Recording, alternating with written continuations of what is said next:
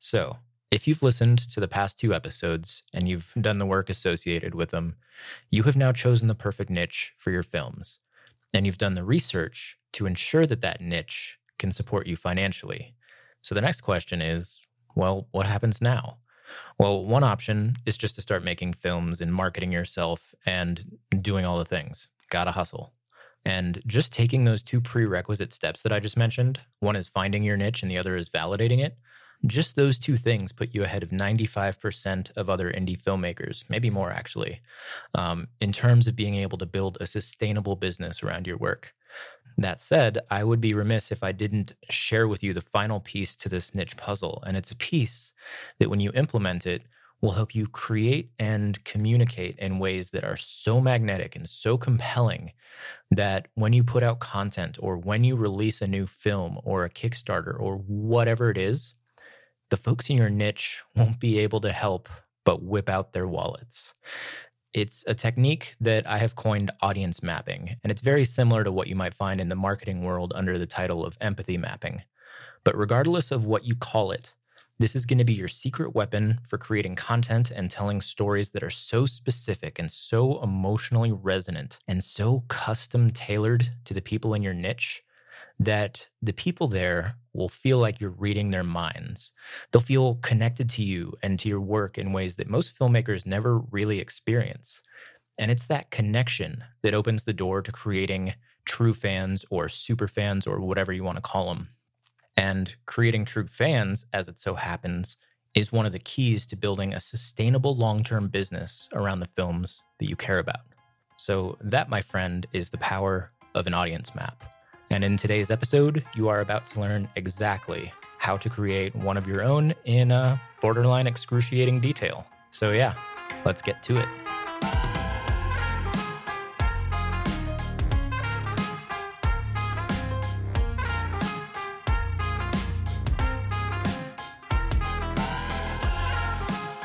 Hey friend, welcome to Filmmaker Freedom. This is a show for ambitious indie filmmakers who want to make work they're proud of, build audiences, cut out the middlemen, and earn a damn good living selling directly to their fans. My name is Rob Hardy, and I'm a filmmaker and marketing consultant who's worked with a number of brands and startups to help them connect with online audiences and grow their business. Though I'd initially given up on the idea of making a living with indie films, after years of working in the world of marketing, I saw that many of the strategies that worked for other types of companies could be applied to indie film, with a few tweaks, of course. So that's what these solo episodes of Filmmaker Freedom are. A living, breathing document of everything I've learned about marketing, entrepreneurship, creating work that resonates, and living a good life. And one last thing before we begin. I just want to thank my good friends over at Musicvine for sponsoring this show. Over the years, I've used just about every music licensing platform out there, and I can say without hesitation that Musicvine is at the very top of my list. The quality and uniqueness of the music are outstanding, the prices are reasonable, and the design and functionality of their website are second to none. It's just a pure pleasure to use. So if you're a discerning filmmaker who needs quality music, just go to musicvine.com and use the code FilmFreedom for 25% off your next order. All right, now let's get into the practical lesson at the heart of today's episode.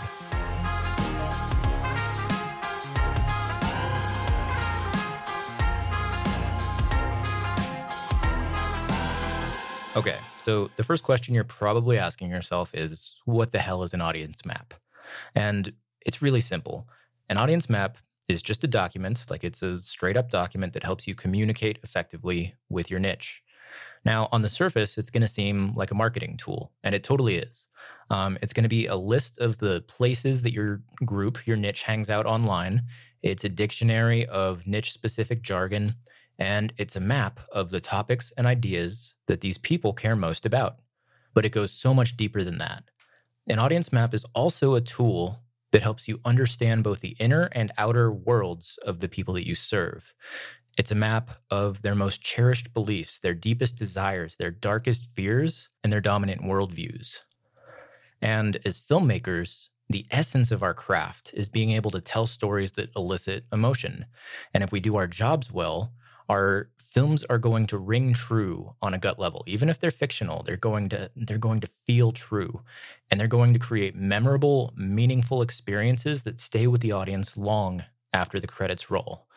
And that's the real power of an audience map. It helps you make films and tell stories that have that effect on people. So yes, on the surface, an audience map is a marketing tool. It's a roadmap for creating messages and brand assets that earn attention and trust in your niche, and that is incredibly important. But on that deeper level, the audience map really shines when it comes to creating meaningful art, which, if you're anything like me, that's really why you got into this whole filmmaking thing in the first place, because you love film and you felt that desire to tell stories that matter. And an audience map that's filled out correctly can get you to that place. So, to wrap this intro section up, when it comes to creating niche media and building a business around it, an audience map is more like a treasure map. It's your single source of truth for reaching these people and creating things that they actually want. That's like 80% of the battle right there, is just cutting through the noise by creating things that people want. So, if that sounds good to you, let's dig into the mechanics of building out this glorious document. So, like I alluded to earlier, building an audience map is not particularly complicated. It's literally just a document with a list of categories on it that you fill in over time. That said, the process is rather involved. It's quite nuanced. There's some uncertainty baked in, and it is time-consuming. It takes a good deal of focused effort. So I want to disabuse you of any notions that this will be like a quick thing that you do in an afternoon and then call it good. Much like any other area of life and business, the more attention you pay to this, to your audience map, the more impactful the rewards that you'll see on the back end. And if you phone it in, you can't realistically expect much. It might still be helpful in certain cases, but the deeper you go with your audience map, the deeper the results that you'll get. So if I haven't scared you off, let's get into the weeds on how to build out this document. For starters, much like the niche research process from the last episode, you are going to need a digital or maybe even physical document of some kind. You just need a place to store all of this information, and ideally it's something that you can easily access it and easily add stuff to it. So if you listen to the last episode, you know that I use an app called Notion, and like before, I made a handy template that you can basically just duplicate into your account.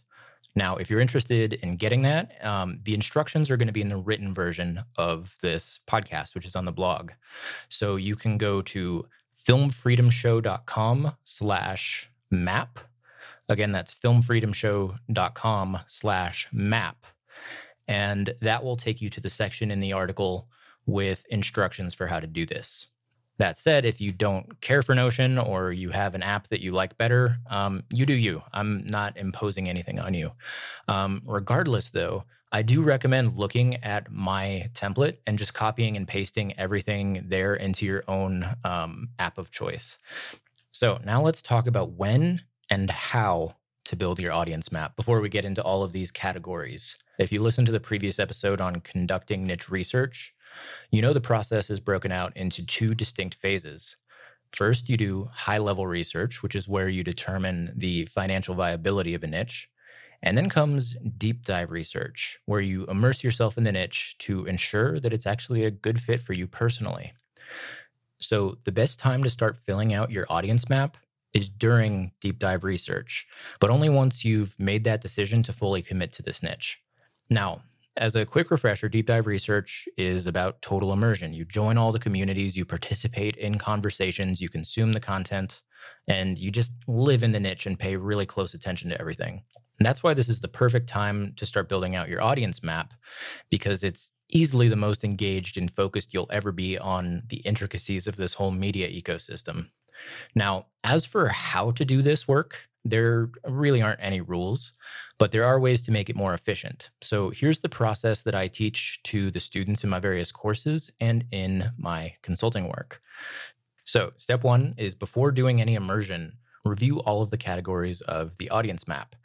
And this way, your brain is sort of primed to spot insights that it otherwise wouldn't, because as you're about to find out, there are quite a few different categories here. And you want to make sure, essentially, that you know what you're looking for. So step 2 is to add notes to your audience map contemporaneously. In other words, when you spot something that belongs in one of these categories, just add it right away. Don't try to set a reminder to yourself to add it later or try to remember in your own brain. Because if you do that, and I'm speaking from experience here, you're going to forget and you're going to regret it. So do it at the same time, do it contemporaneously. And the third step is that whenever possible or whenever it makes sense, pull direct quotes from people in your niche. So in the marketing world, this is known as quote unquote voice of customer data. And it is super useful for both marketing and storytelling purposes. And really what this means is just that if you see something that belongs in a certain category of the audience map, you might just copy and paste it straight into the audience map in that person's own words. And those are the tips I have for you for how to build out this document. Now, the only other thing that I want to mention before we dig into all of these categories is that this is a continuous process. You might do most of your audience mapping in the niche research phase, but the process itself should never stop. If you continue to spend time in the niche, you will continue to find valuable new insights. So don't ever assume that your audience map is done, because you'll likely miss out on some really good stuff. And with that, now it's time to get into the exact categories of an audience map and all of the little nuances and subcategories that it contains. So first up, the audience map is broken up into 2 distinct sections. First is the outer world of your niche, and second is the inner world of the people within it. These 2 sections, when combined, are what allow you to create content and tell stories that not only reflect the reality of the people in your niche, their day-to-day lives, but it's what allows you to reflect their emotional states, their wants, and their desires, which is what creates that deep emotional resonance. So, with that said, let's dig into each of these and the subcategories that they contain. So we're going to start with the outer world, and that is exactly what it sounds like. It's the visible reality for people in your niche. So here are the subcategories that you'll want to document for the outer world, or the questions that you'll want to ask. The first one is really easy, and that's, what are the best places to reach my niche online? Quite simply, you're going to want to list out the places your niche is most active on the interwebs. This might be specific platforms like Facebook or YouTube, but it should be more precise than that. So list out specific communities, specific groups, forums, channels, whatever you find during your research process. And you want to make note of the most popular, engaged places where you can directly reach your niche and ideally post your own content. And to make life easier for future you, considering you're going to be interacting in all these places, I recommend adding links to these various communities and groups and whatever, so that you can essentially access all of them quickly if you're promoting something new or doing something marketing-wise. Also, an extra little bonus here, you might want to list out the social media hashtags that are popular within the niche in this section or in the sections below, but it's something that you'll want to keep track of. So next up, what types or forms of content do they engage with the most? So again, throughout your niche research process, you will have likely noticed trends regarding popular places to post content and popular types of content. Do the people in your niche love long-form podcasts? Do they live on social media and eat up live stream videos? Do they voraciously read and comment on blogs? Or do they just kind of live on YouTube? Every niche, by and large, is going to be somewhat different. So in this section, you're just going to list out the content forms that are most popular and most familiar to your niche. And like before, you can even link to some pertinent examples if you feel like you need inspiration or you want to see what works for other people. And just a side note here is that while you'll generally want to stick to these formats for your marketing content, don't think this means that you can't produce anything outside of these forms. It just means that it might be a little bit harder to earn the niche's attention with other types of content, and you might have to train them to consume things in forms that they're not particularly useful. So it's possible it just is going to be a little bit more work on your part. Next up, what are the most popular recurring topics within the niche? And this one is really, really important. So throughout your research, you'll want to make note of the topics, the themes, the ideas that reliably generate engagement in the niche communities and wherever else. So, what are the ideas at the center of the most active conversations? What are the topics that are covered in the most popular content? And finally, what are the topics where there's a relative consensus in the niche, where everyone seems to agree that this topic or this idea is either good or bad or whatever it happens to be? So, list all of these out and then combine them with what you've got in those first two categories, which is where do they live and what types of content do they like to consume. And voila, you've basically got a roadmap to effective content marketing in this particular niche. So enjoy that. The next section is what are the hot button and divisive topics in this niche? And this is where things start to get a little bit spicy. So you'll want to list out the topics that people in the niche do not agree on and that seem to reliably generate outbursts of emotion. So in other words, what topics generally devolve into internet pissing matches, or what topics get people all riled up and emotional and sort of ridiculous ways. Having this information at your fingertips is super powerful, as it allows you to create pretty massive engagement at will. It gives you the ability to, poke the proverbial bee's nest or the proverbial bear, should that be something that will help you get your films and content further into the world. And it should go without saying, though, that you have to be careful with this. So for starters, if you come down on a particular side of a contentious issue, you run the risk of alienating people, maybe even half or more of your target audience, and that can be very unwise. So don't do that unless it's an intentional choice for your business, unless you're trying to be polarizing to attract a smaller segment of that market. Also, if you're launching divisiveness grenades into your niche too frequently, it will very much degrade people's perception of you over time. You'll be seen less as an honest broker of cool art and content and whatever, but as a provocateur, a rabble rouser. So the point I'm getting at is that this is one of those tools that is very useful for generating engagement and attention, as it really allows us to tap into the more emotional or rational parts of our niche. But for that reason, we also have to be careful and responsible. And speaking of being responsible, that's especially prudent for this next section, which is who are the enemies and antagonists in the niche narratives. So nothing bonds groups of people together like a shared enemy. It's one of those survival mechanisms that's just hardwired into us from our earliest, most tribal days on this planet. So almost any group or niche that you stumble on online will have either real enemies or perceived enemies in some way. So in political niches, it's going to be the opposing party. For nerdy high school kids, it might be the jocks. In the world of indie film, it's going to be predatory distribution companies or platforms like Distribber, or maybe even Amazon now that they keep slashing royalties. So these common enemies unite people and give them something to rally around. They stir up this powerful stew of connection and righteousness. And as a creator and an entrepreneur, you'd be pretty crazy not to tap into this and use it to your advantage. So for this stage of the audience map, just list out the enemies and antagonists in your niche.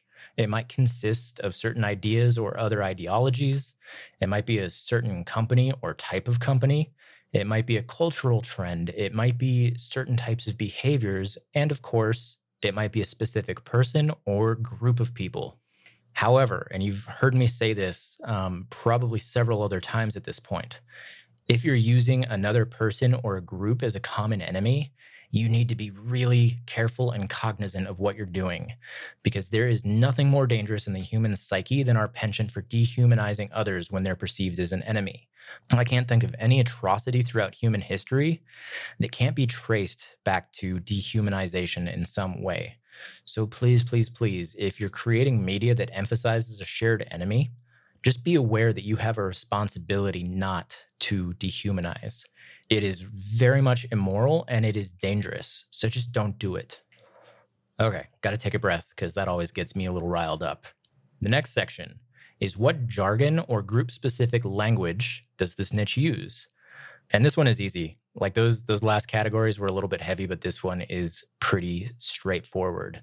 So For this, you're just going to hunt for jargon or language that is unique to this niche. So, is there a specific name that they call themselves? Is there slang that only people in this niche use? Are there any words or phrases that mean one thing to the rest of the world, but something different for the people in this niche? Or are there like technical words or processes that only people in this niche understand and talk about? In this section of the audience map, you're just going to list out anything and everything you find in terms to unique and recurring language patterns. And then obviously, you can use this in your content on your website, or if you're making a narrative film, you can use this to write dialogue that is just delightfully authentic and that resonates with your niche. So that's pretty cool, right? Okay, next category. How do they spend money in relation to the niche? So in terms of building a business here, this is a category that you'll want to pay really close attention to. So you're going to list out all of the ways that people spend money in relation to the niche. So are there niche-specific products? Maybe things like gear or accessories, or maybe even clothing. Are there niche websites with ads or content with sponsors? And if so, what's being advertised there? To go even deeper, do people in this niche directly support any creators through maybe product purchases or Patreon or subscriptions or whatever it happens to be? There's a ton of different ways that creators can monetize. And if there are creators monetizing already, that's a good signal that you'll be able to follow in those footsteps. So just make note of anything and everything that involves money changing hands in relation to the niche. And if you hadn't guessed, the reason this is important is that you're basically uncovering the various ways that you'll be able to earn a living here.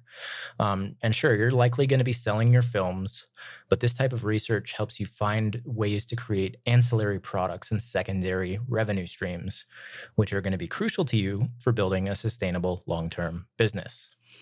Next up, what does an average day or week look like for someone in this niche? And this is one of my favorite categories in the audience map. And for this stage, you're essentially going to put on your anthropologist hat and make note of the common occurrences in the lives of people in this niche. So what reliably happens to people that's related to this identity or their participation in this particular niche? How does that identity show up in their day-to-day lives? And I realize that can be kind of abstract sounding. So here's an example for you. If you happen to be targeting, let's say, the vegan niche, you'd want to list out all of the ways that veganism plays out in people's lives. How does it impact their relationships with their friends and family? How does it play out at work? How is grocery shopping or eating at restaurants different when you're a vegan? And like, what about when they go out on a first date and the other person orders a cheeseburger or something like that? And if you hadn't already guessed, this list is the one that really helps you create insanely relevant content and stories that essentially feel tailor-made to the people in your niche because it speaks to what they're seeing in their lives. You're basically reflecting their lives right back at them and creating that resonance. And the final section in the outer world part of the audience map is this. Are there any dates that are significant to people in the niche? And you're simply going to list out dates that mean something to the people in this niche. So are there niche-specific holidays or anniversaries or maybe significant events? For instance, like if your niche is comic fandom, then Comic-Con is basically the pinnacle of the year for people. This is really good information for you to have, as you may want to use one of these dates to launch a film or somehow piggyback off of the attention that these events or holidays or anniversaries generate. And that is it for the outer world section of the audience map. And now that we've tackled that, we're going to get to the really, really juicy stuff, and that's the inner world of the people in your niche. So here are the subcategories that you'll want to start filling out for this one. And the first category is, what are this group's deepest dreams and desires? But to understand why this section is so necessary and so powerful, we need to take a quick detour into how to tell good stories. So at the heart of pretty much all powerful storytelling is a character the audience can empathize with, who deeply desires something, who encounters seemingly insurmountable obstacles, and who experiences some kind of personal transformation along the way. Those are the elements that underlie basically all great storytelling frameworks, whether it's the hero's journey or whatever Robert McKee does, to the muse process, to all of them. It's all pretty much the same thing. You have a character who desires something, who encounters obstacles, and then transforms in some kind of meaningful way. So what we're doing in this inner world section of the audience map is basically pulling together all of these elements along with a few others so that we can intentionally create stories that have that deep level of resonance. And again, once you have all this put together, you'll be able to tell stories that are so specific and so emotionally true and so emotionally compelling for the people in your niche that competition from more generic media, from say the next Disney movie, it becomes irrelevant. You will have earned the attention and the trust of this small segment of the market. They will choose your work over everything else out there because it's more relevant to their identity. It's more resonant with the core sense of who they are. And I'd also be remiss if I didn't bring up the fact that this is great for telling stories, but all of the insights here can also be used across your marketing content, your website, your ads, or anywhere else you communicate with your niche. So with all that storytelling context in mind, let's get back to the core category here, which is talking about desire. And there are two distinct types of desire that you'll want to look out for during your niche research. The first one is outer goals and outer desires. And this is exactly what it sounds like. External desires are tangible goals that people are chasing through action in the real world. So we're going to take my friend Mike Dion as an example, and I'm going to use him as an example throughout a lot of these following sections. And if you need a refresher on him, go back and listen to the episode. I think it's like episode 10 or something of this latest season. But for reference, the niche that he's made his living in with his feature films is bikepacking. And it's a sport that essentially combines endurance cycling with backpacking. It's those people who will ride for days or weeks at a time with nothing more than what's on their back. And that's his niche. So for people in the bikepacking world, in this particular niche, their external goals might be something like qualifying for, completing, or even winning a specific race. And in fact, many of Mike's films are centered around individual bikepacking races. And then the characters or the athletes in said films are competing in those races. So there's essentially goals and desire and conflict just built right into this structure inherently. So anyhow, on a more practical note here, you're just going to want to keep track of all of the external goals and desires that you come across during your immersion in your niche. Simply make note of the things that people say they want. What are they striving for? Document the goals and the outcomes that they really want in their lives in this section of the audience map. Next up is inner desires and goals. Now, this section about internal desire is a little bit more complex and ambiguous. So very often we chase external goals not because we want that tangible outcome, but because doing so would satisfy some deep inner need that we have. So think about this as the subtext for our goals. It's about what's happening beneath the surface. So let's go back to Mike and the bikepacking niche, and let's consider an average person, not necessarily a professional athlete, who decides to compete in one of these epic races. Sure, their external goal might be to qualify for the race or complete the race or whatever. But what's happening beneath the surface here? For my money, they're most certainly trying to prove something to themselves or perhaps to someone in their life who doubted them. They're trying to demonstrate that they're capable of so much more than they ever thought possible. They want to feel powerful, like they've won some epic battle against the world, and more importantly, against themselves. Who knows, maybe they were overweight for years, and now in their eyes, completing this race is the pinnacle of reclaiming their health and their life. It's a demonstration of how far they've come and how much they've transformed into a new person. So yeah, it's a great physical achievement, but the underlying symbolism here is what makes it meaningful. So beneath the surface of this external goal are all sorts of complex intrinsic motivators. There's a quest for personal mastery, a desire to understand and fulfill one's potential, and maybe even a chip on their shoulder for whatever reason. These are the types of things that you want to add to this section of the audience map. Now, I wish I could tell you that it was super easy to discover these types of subtextual insights. Now, sometimes it is because, you'll have self aware folks in your niche will just share them publicly. But usually that's not the case, and you'll have to do some digging and critical thinking to find them.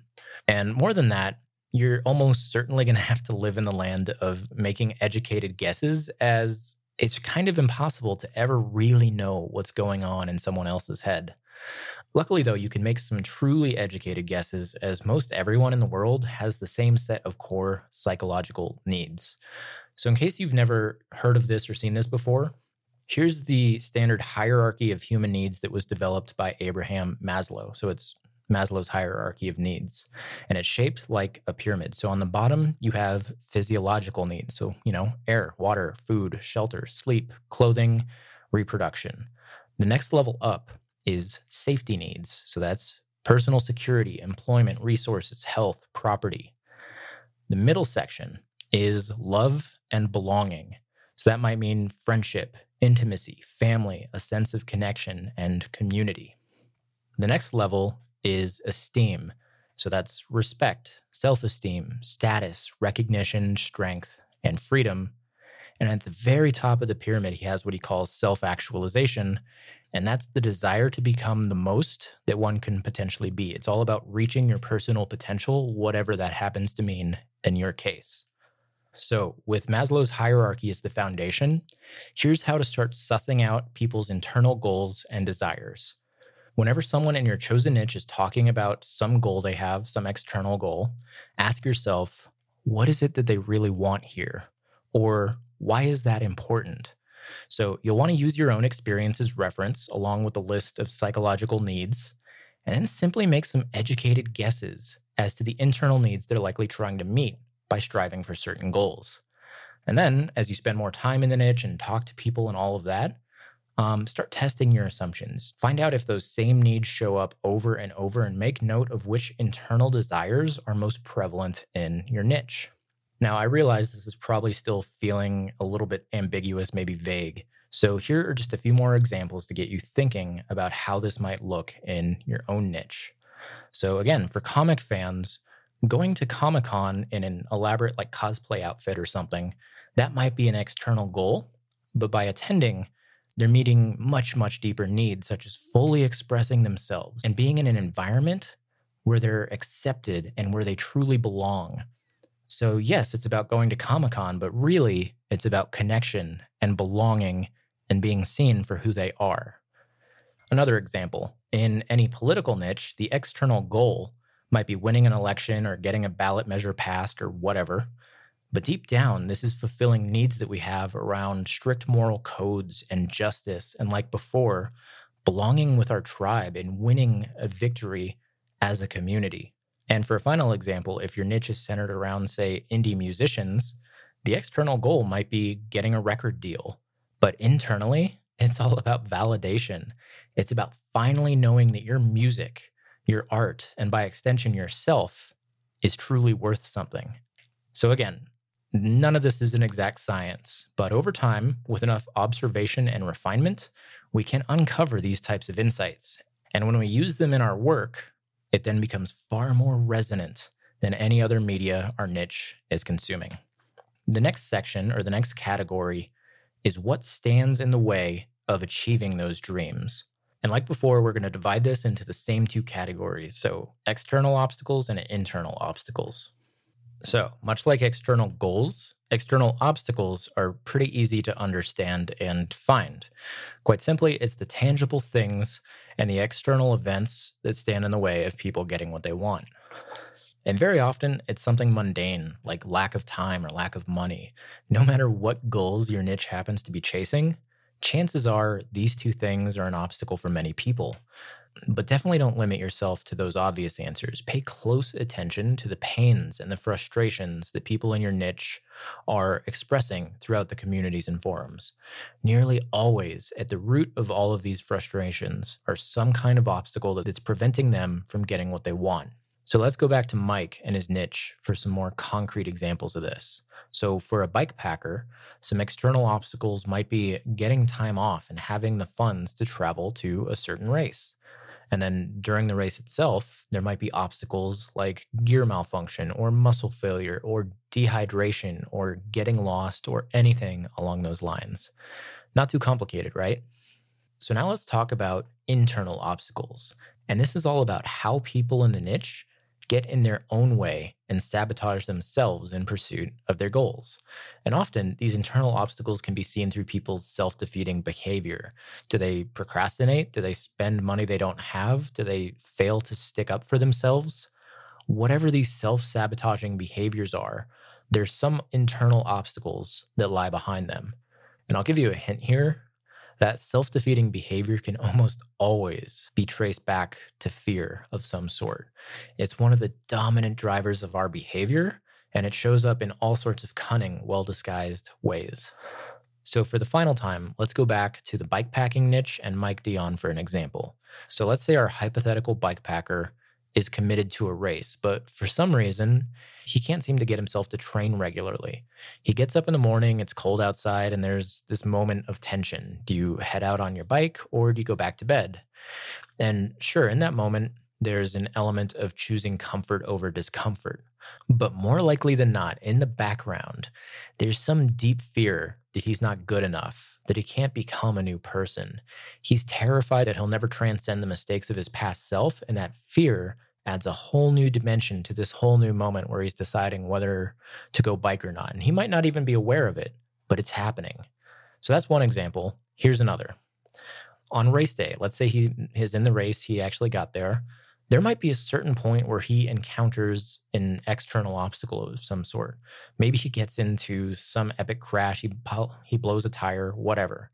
And that causes another wave of internal obstacles to enter his mind. So in this instance, there might be a very literal war going on in his head. On one side, you have negativity and self-doubt, and that little voice saying, all the haters were right. I'm a fraud. I'm not cut out for this.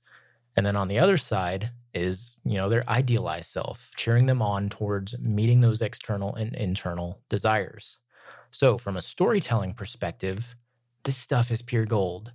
It's when we depict a character overcoming their internal demons that we feel most connected and inspired by what they're doing. So that's internal obstacles. And there's one more subcategory that I want to throw in here, and that's what keeps them up at night. And this is kind of maybe like a catch-all category that may or may not fit into either internal or external obstacles, but it is still important to consider. Because sometimes there are things that worry or aggravate the people in any given niche, even though those things aren't necessarily connected to any discernible goals. And this stuff is just as important to document. So as you're doing your deep dive research and your audience mapping, just keep an eye out for complaints or pains or just emotionally negative rhetoric and make note of it in this section. And very often, this has to do with physical or emotional needs that aren't being met. So if need be, just refer back to Maslow's hierarchy if you need to use that lens to view this section. All right, my friend, we have made it to the final section or the final category of the audience map, and I saved the most challenging one for last. And essentially, we're going to define what their worldview is. So in its simplest form, the term worldview just refers to a person's or a group's conception of how the world works. So sometimes it's a codified philosophy or an ideology. It could be like Western liberalism or individualism or collectivism or Judeo-Christian theology or atheism or whatever else. What's more likely, though, is that any individual worldview is going to be a really diverse collection of beliefs that are all derived from like a wide range of sources. So some might stem from our parents, others from popular culture, and still others from the direct experiences that we have in life. And while each of us might have a totally unique worldview, kind of like a snowflake in that no two are exactly alike, when we're talking about groups of people who come together around a shared identity or a shared interest, i.e. a niche, very often there is a shared worldview at the heart of this group. And for storytellers and marketers, this is a super powerful thing. In the context of the audience map, worldviews essentially help us see the world exactly the same way as the people in our niche. They help us operate from the same set of base assumptions about quote unquote how things are. And then when we create films and content and messages that reflect and reinforce that collective worldview, we take yet another step towards creating work that's so emotionally resonant that competition from outside media becomes irrelevant. So, with that said, let's get into how to start sussing out the worldview of your niche. And there are 3 subcategories of beliefs that really make up a worldview. The first one is, what do they believe about the world or the universe at large? So, you're basically just looking for overarching beliefs about how the world works. Do people in your niche tend to view the world through a spiritual lens or an economic one? Do they see the world as inherently violent or peaceful? Do they believe the individual is the core unit of society, or maybe it's the family or the community or the nation state? And if your niche lies in the realm of religion or politics, this is going to be really easy. Nearly any religious or political institution or identity will come with an overarching set of beliefs about how the world works, and very often they're going to be written down and really easy to find. So if that's the case, dig into that and add it to your audience map. But if your niche has nothing to do with religion or politics, don't worry. More than anything else, you're just going to want to look for broad sweeping statements that are presented as fact or truth, even though they're subjective. For instance, a person in your niche might offhandedly say something like entrepreneurship and free markets are 2 of the most liberating forces in human history. Is this objectively true? Maybe, or maybe not. But they clearly believe that it is, and they live their life as if it were true. Hence, that would be a core part of their worldview, and you would want to document that here. So, as you're doing your deep dive research and your audience mapping, look for these types of sweeping statements about how the world works, or this is how things are, or this is how things came to be this way, and add those insights to your audience map. The next subcategory here is, what do they believe and love about their specific group or culture? And more specifically, what are the group's core values? So, along with common enemies, shared values are the psychological glue that bonds any group together. And in this section of the audience map, you're just going to list out all of the recurring values that you spot throughout your niche. And like a few other sections here, this can feel a bit abstract. But like other aspects of worldview, values often live in the subtext of what people say and what they do, which means you've got to put your critical thinking hat on and find them. So here are a few examples for the types of values that you might start finding. If your niche is jazz musicians, for instance, the core values might be artistic expression, collaboration, deep connection with jazz history, and community. If your niche is bikepacking, the core values are likely something along the lines of athletic achievement, personal mastery, love of the great outdoors, and adventure. So again, there's really no science to finding this stuff. It's about making educated guesses about what people value and refining those guesses over time as you gather more data. However, if you feel completely stuck with this, one thing I recommend is finding your personal values first. And while that's outside the scope of this article, I highly recommend an article on another website by a dude named Scott Jeffrey. And though I don't have a quick link for it, if you Google how to find personal values or how to find core values, you will almost certainly find it. It ranks very highly in the Google machine. Anyhow, once you've found your values, you can start making more educated guesses as to which ones are universal with the rest of this niche that you're part of. So that's one piece of this section. The other is that in addition to outlining values, you can also use this section of the audience map to make note of recurring beliefs about how their group fits into the broader culture. So do they feel like they're a minority or a victim of larger society? Do they see themselves as more righteous or important than society at large? And quick heads up here, most groups would almost certainly answer both of those yes. So here, just list out the ways that people view this group in relation to the broader culture. And the final section of this is, what do individuals in the niche believe about themselves? So this section is all about the individual people in the niche and the beliefs that they hold about themselves and about their place in the larger group. So Do they personally feel a sense of agency in their lives, or do they feel powerless? How do they view their fit within their family, their local community, and within the niche itself? Are they riddled with fear and self doubt, or do they feel confident? Or these are the types of things that you want to make note of in this section. So simply look for statements that contain these types of beliefs and jot them down. Now, a quick warning here, and that's that generally speaking, this section isn't as immediately useful as the other two, simply because there's so much variety and diversity in individual beliefs that it may not necessarily translate to the rest of the niche. And remember, one of the core things that we're trying to do here with the audience map is catalog things that are applicable to all or at least most of the people in our niche. So the trick with this section is to really be on the lookout for common patterns in individual beliefs rather than leaning too heavily into any single one. So if you find a personal belief that shows up again and again and again, it's very likely universal or mostly universal within the niche, and you want to use it in all of the things that you're doing. So if you're tracking along with all of this, you're probably thinking to yourself, okay, that makes sense, but how the hell does one find those worldviews and values? Because after all, it's not like people go around spouting off their deepest held beliefs about this world. So just like the previous sections on finding inner desire and inner conflict, you're going to have to dig for subtext and extrapolate a worldview from that.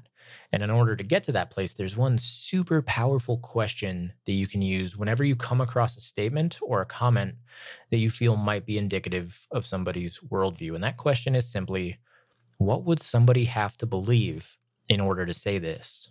So let's take an example from the world of politics, as here in the US right now, we're in the midst of yet another crazy election, and there's all sorts of, over the top rhetoric flying around. And a lot of it is indicative of people's deeper worldviews. So, for instance, in more progressive circles these days, you often hear phrases like billionaires should not exist. If we were trying to suss out a coherent worldview from that statement, we'd ask ourselves what someone would have to believe in order to say that. So, here are a few ideas that immediately come to mind for me. Someone who says that billionaires should not exist likely believes that money is a finite resource, and that due to a small group's astronomical wealth, a vast many more people are poor. They likely believe that earning that much money is only possible through exploitation of labor.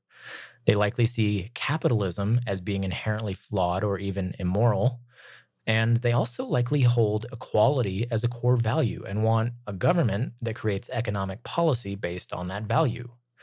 Now, I'm not here to say whether any of those beliefs are right or wrong or whatever, but these are examples of what you could intuit about someone's worldview from one simple statement that they make. And with that question of what would somebody have to believe in order to say this, you now have everything that you need to start building your audience map. That's all of the categories, and that's all of the insight that you need to really get into the weeds on this.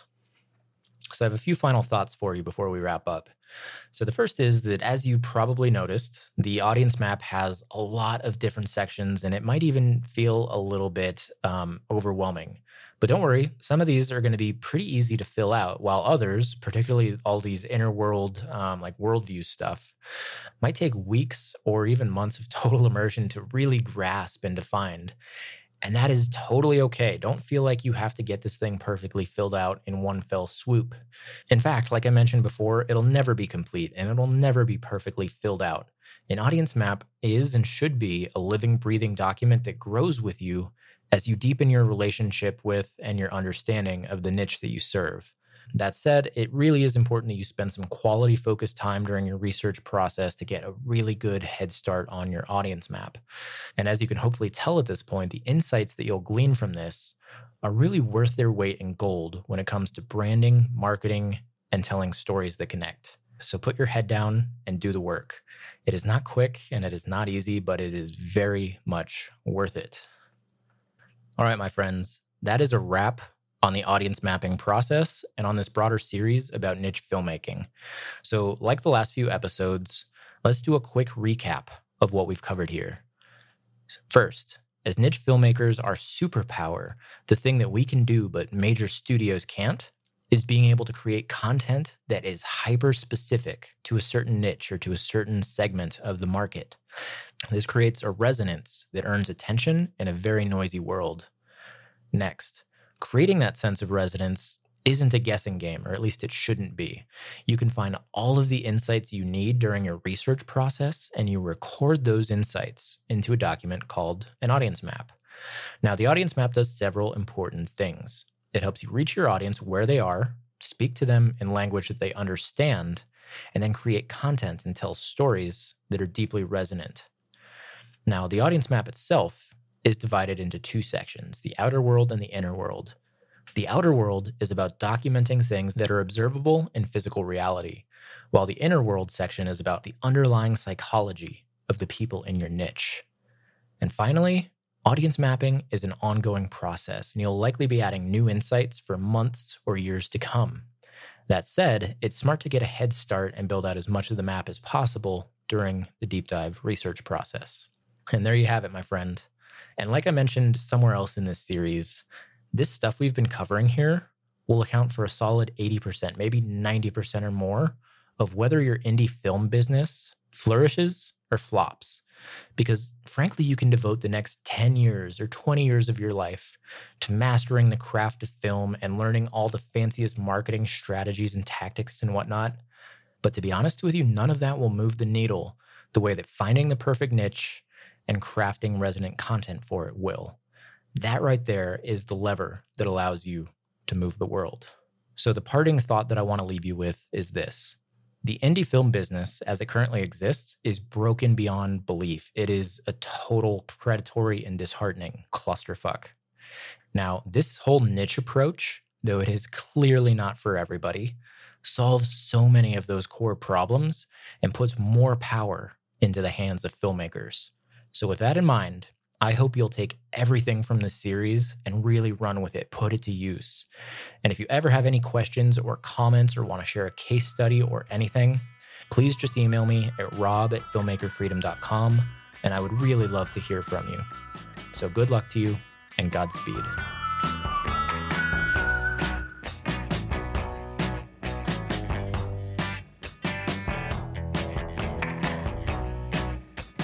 Thank you so much for listening.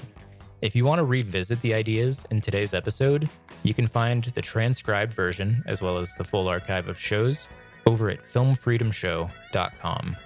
And while you're there, feel free to browse around the Filmmaker Freedom website and check out some of the other rad content, including the weekly newsletter. Every Sunday morning, I send out a variety of the most useful, inspiring, thought-provoking stories I've come across that week, as well as some other cool stuff. It'll help you build your skills, master your psychology, and keep up with this ever-changing business. So if you're ready for an email that you'll actually look forward to each week, just head over to filmfreedomshow.com/newsletter. Also, if the ideas in this show resonate with you, you're a great candidate for Freedom Fighters, which is my private community just for entrepreneurial indie filmmakers. It's totally free to join, but there is an application process to get in. So if you're interested in surrounding yourself with a group of like-minded entrepreneurial filmmakers who will push you to succeed and help you grow, just go to filmfreedomshow.com/community. And lastly, I'd just like to give one more shout out to my friends over at MusicVine for sponsoring this show. The groovy intro and outro music came straight from their library, of course, and there is loads more where that came from. So if you're a discerning filmmaker who needs quality music, just go to musicvine.com and use the code FILMFREEDOM for 25% off your next order. Once again, thank you for listening. I really appreciate it. And I will see you in the next episode of Filmmaker Freedom. Peace.